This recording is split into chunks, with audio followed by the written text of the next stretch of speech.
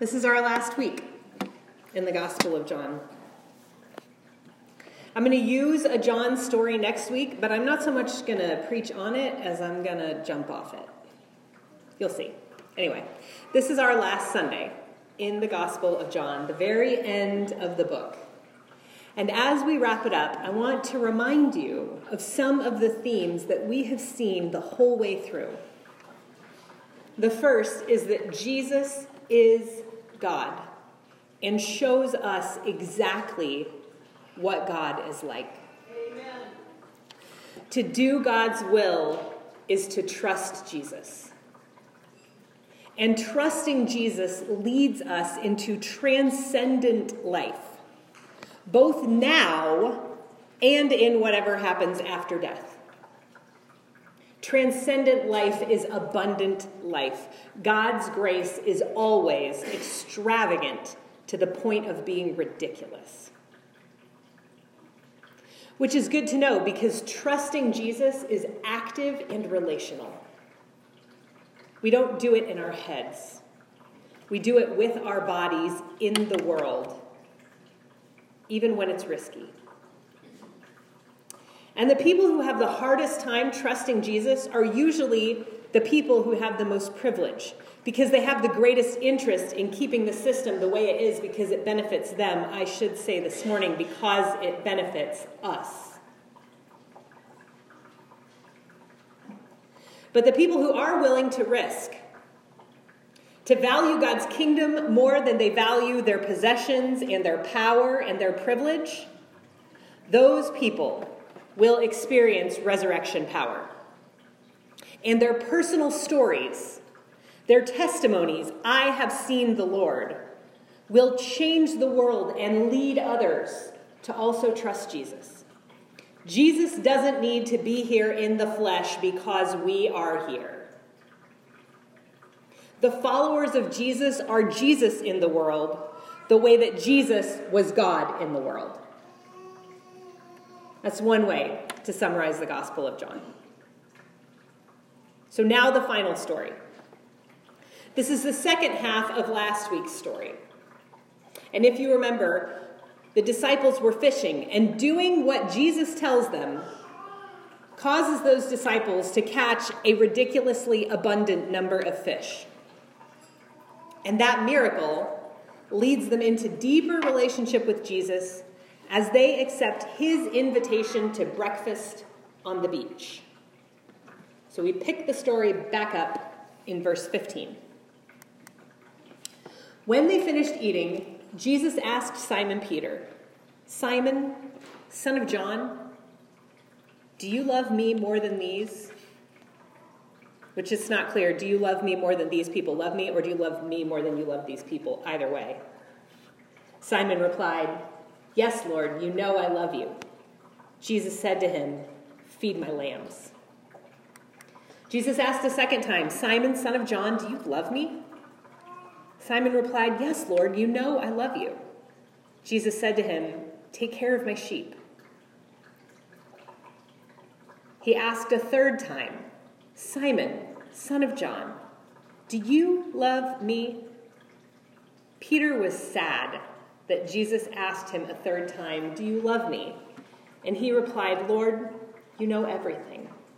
You know I love you." Jesus said to him, "Feed my sheep. I assure you that when you were younger, you tied your own belt and you walked around wherever you wanted. When you grow old, you will stretch out your hands and another will tie your belt and lead you where you don't want to go." He said this to show the kind of death by which Peter would glorify God. In our tradition, Peter dies as a martyr. After saying this, Jesus said to Peter, "Follow me." Peter turned around and saw the disciple whom Jesus loved following them. This was the one who'd leaned against Jesus at the Last Supper and asked him, "Lord, who is going to betray you?" Just so we know for sure who we're talking about. Peter saw this disciple and he said to Jesus, "Lord, what about him?" Jesus replied, "If I want him to remain until I come, what difference does that make to you? You must follow me." Therefore, the word spread among the brothers and sisters that this disciple wouldn't die. However, Jesus didn't say he wouldn't die, but only, if I want him to remain until I come, what difference does that make to you? This is so funny to me. Jesus tells Peter, follow me. And Peter says, oh, but what about that guy? And Jesus says, if I want him to live forever, what do you care? You follow me. And the community of Jesus followers does not pay attention to the fact that Jesus says, follow me. They get fixated on that first statement, and this whole rumor starts about what's going to happen to this guy. And that's what we still talk about with this story, is whether or not the disciple whom Jesus loved, whoever that is, whether he actually died or was carried up to heaven or is still alive somewhere. That wasn't the point of the statement. The point of the statement was Jesus saying to Peter, who cares what I'm asking someone else to do? I'm asking you to follow me. This is the disciple who testifies concerning these things and who wrote them down. We know that his testimony is true. This is the very end of the book. Jesus did many other things as well. If all of them were recorded, I imagine the world itself wouldn't have enough room for the scrolls that would be written. These are the words of God for all people. Thanks be to God. Jesus calls us to follow him. To follow him because we trust him. To follow him actively with our bodies in the world, not to follow him on Instagram. Jesus calls us to be participants and not spectators as the kingdom breaks into the world. On the night before Jesus died, Peter denied 3 times that he was a follower of Jesus. And in this story, Jesus gives him the opportunity to affirm 3 times that he does love Jesus. But that affirmation of Peter's love brings a direction from Jesus. Take care of my people. Lead my community. And finally, Jesus gives Peter the same invitation/command that he gave at the very beginning of the gospel when Jesus and Peter first met. Follow me. But now Peter knows what that means. To follow Jesus, to love Jesus, is to love Jesus' community. We cannot love Jesus without loving the community of Jesus followers. Ugh. To love Jesus is to love the church in all of its beauty and in all of its mess. Because the church is not now and never has been a building. The church is now and always has been a deeply beautiful and deeply messy community of flesh and blood human beings who are trying to follow Jesus by loving one another. That is the only command that Jesus gives in this gospel. Love one another as I have loved you. So if trusting Jesus is an action and not a thought or a feeling, and if loving Jesus means loving the church, we all have to periodically ask ourselves if our lives bear out the love and trust for Jesus that we profess. God loves the world, and so do we, and the church is our training ground and our comrades for loving the world. We love here first.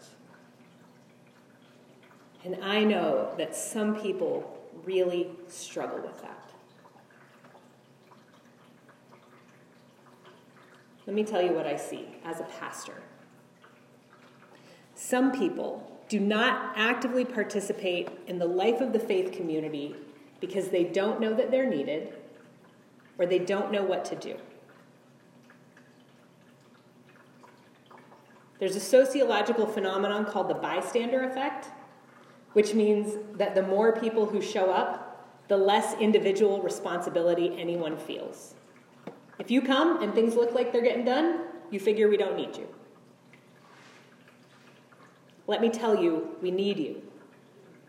There are plenty of things that you can do here that will make a difference for the other people who gather here to try to follow Jesus. With 15 minutes a month, you could be a greeter and shape the first impression that people have of Zion every time the doors are open. 15 minutes a month. With 30 minutes a month, you can help set up our hospitality and clean up after the service. With an hour a month, you can share spiritual tools for abundant life with men and women in the Delaware County Jail. An hour a month. With an hour and a half, you can teach Sunday school and help our kids grow in a faith that is progressive, inclusive, humble, bold, and loving. With 2 hours a month, you can run the technology that makes our community globally accessible. No one should do everything, and everyone can do something. There are other people who don't actively participate in the life of the church because they have been wounded. Sometimes the wound has nothing to do with the church directly. People are just struggling. Something's going on in their life and they're hurting. In that case, I urge you, you're probably not here, you're hopefully listening at home. I urge you to come to church and let the community love you back to health. If you have doubts, bring them. Voice them. If you have questions, bring them. Ask them. It's okay. You are okay. And if you don't feel okay now, come to church, and the community of Jesus will surround you and care for you as you get okay. That's what the church is for. Sometimes the wound does have to do with church.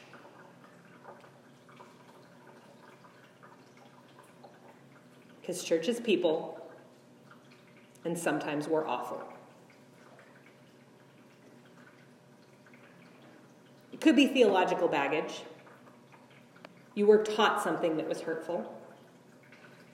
It could be that you were really, actually physically hurt in the church.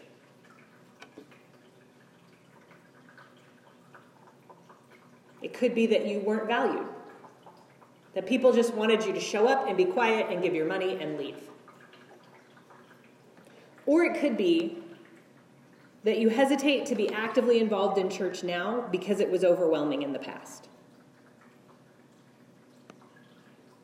Maybe the expectation you experienced was that you would do everything. That you would say yes to everything. That you would sacrifice your family and your hobbies and your rest, and now you don't even want to walk through the doors every week, much less participate. God sees those wounds. God did not cause them, and God wants to heal them. Because our past pain should not rob us of future joy.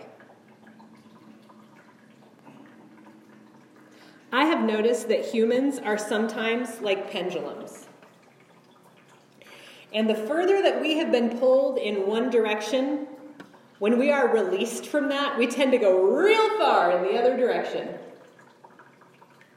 The problem is that any extreme is usually unhealthy in some way. And eventually we want to swing back to a healthy and sustainable middle. Often I have seen and experienced for myself, because I have been in this place, that the willingness to get back was part of the healing process. I personally rarely feel ready for the thing that I know is right. The spirit is willing, but the flesh is weak, right? My soul wants to, but I hesitate. Man, I'm touching a nerve this morning. I can feel it. Can you feel it? Some of you can really feel it. Jesus calls us to follow him. He gives us time and space for the healing of wounds, but the calling doesn't go away. Follow me, he says.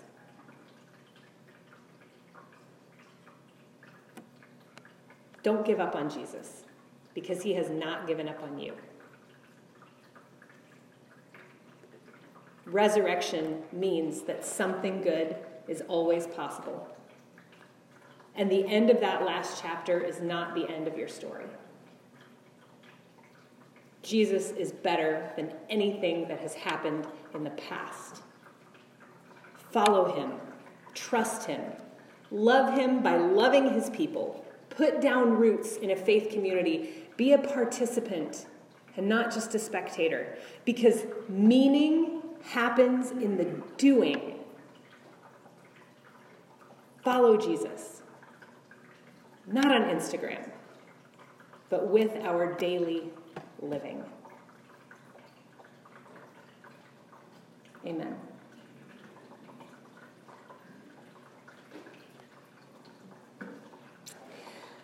I would like to do something a little different during our reflection time this morning.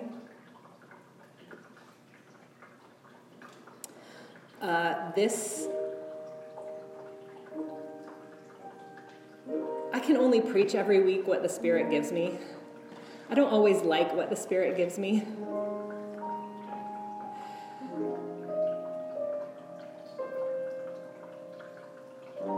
I suspect that there are some wounds here, all different kinds of wounds, and that the best way to be the church together would be to pray for each other. And I'm curious, who here might say that you have been wounded in some way that has made it hard for you to participate in church at some point, ever? You've been wounded in some way that, wow, yep, that's kind of what I expected. Yeah. Who among you might say that that wound maybe not has healed all the way, but is in the process of healing, that you feel at least maybe you've turned a corner in that? Thanks be to God. Thanks be to God. Yeah. Could be that it happened a long time ago and you're pretty much over it, but you haven't forgotten it. Who would say they're still feeling that wound? I mean, you're here, so that's pretty significant. You feel a lot of ambivalence towards attending every week, much less getting involved. I imagine that there are a lot of people online who are raising their hand for that one, and I see you. We love you. We know you. I would like to pray for you this morning, online and here in the room, if you want that. And I would like for those of us who have experienced healing to pray for you too. If you still feel like there's a wound that is causing you pain, I invite you to actually come up and we're going to pray. I will meet you. We're not going to do anything weird. I'm just going to pray for you. I just want you to feel the sense of being in community. There's no shame in being wounded. You didn't do anything wrong. You can come up here with me. You can face Jesus. You don't have to face the congregation. If you would like to be prayed for this morning, you don't have to look at people. But I invite you to come forward. We're just going to take some time together. If you would like some prayer for that. Because that wound is still there. It still hurts. It's still keeping you from doing the things that you feel called to do. Yeah, plenty of room. You can face Jesus.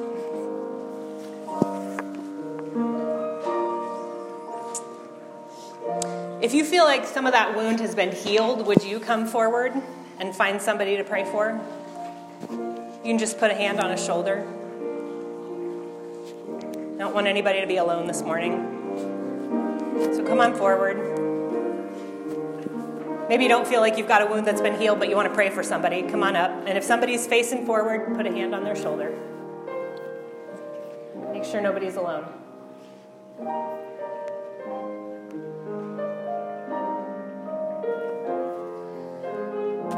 Friends who feel like you have been wounded, I would like to anoint you. The this morning, oil has always been a symbol of healing and God's presence and God's love. If that's something that you would like, would you just put your hand out? And as I pray, I'm just going to make a little cross of oil on your palm as we pray for you this morning. Friends who are up here, let's pray. Friends who are sitting in the congregation, let's pray together.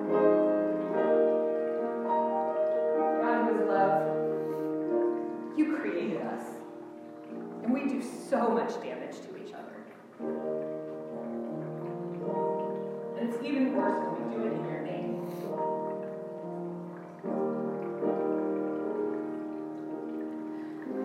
We trust that you are a healer, that the power of your cross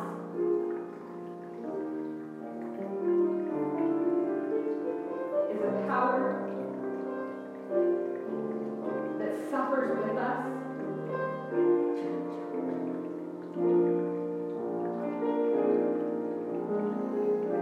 So we pray that this morning you would do a work of healing in your people, in these people that you love, in this community that you have called together, Lord. Jesus, would you meet each one and issue the invitation to follow in a way that is life-giving and healing and healthy and not burdensome. That it would feel meaningful and not like obligation.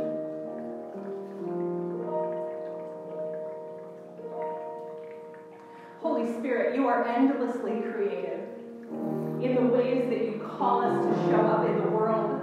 You have gifted us uniquely and individually and called us to serve and to love. You have given us such capacity to love in your name that we are here to be Jesus in the world. And Jesus was wounded and we have been wounded. And Jesus showed back up. The wounds were still there and the ministry continued. Lord, may this be a turning point this morning for these wounds that need to be healed. It is your work, and it is the work of the community. Help us to be a community of people who love, who make space. You are the only one that can push appropriately for what the calling is. We trust, Holy Spirit, that you are doing that. We're open.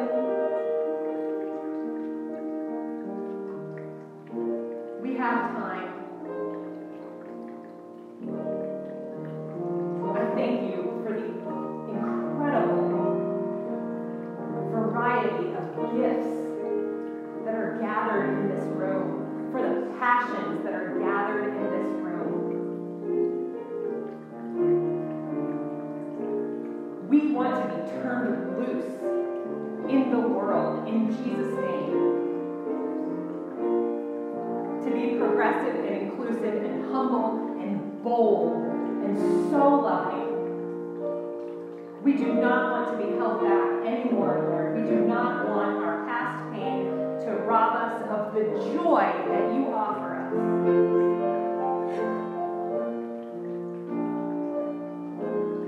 You are good. You are a good parent, a good father, a good mother. We are your children. We need your healing. We trust that you are giving it. And we receive it, looking forward to what you will do next as we step out in the ways that you have called us to do into the world that you love. Thank you. We pray these things in the name of the risen Jesus. Amen. Thanks be to God. Yeah, hug somebody.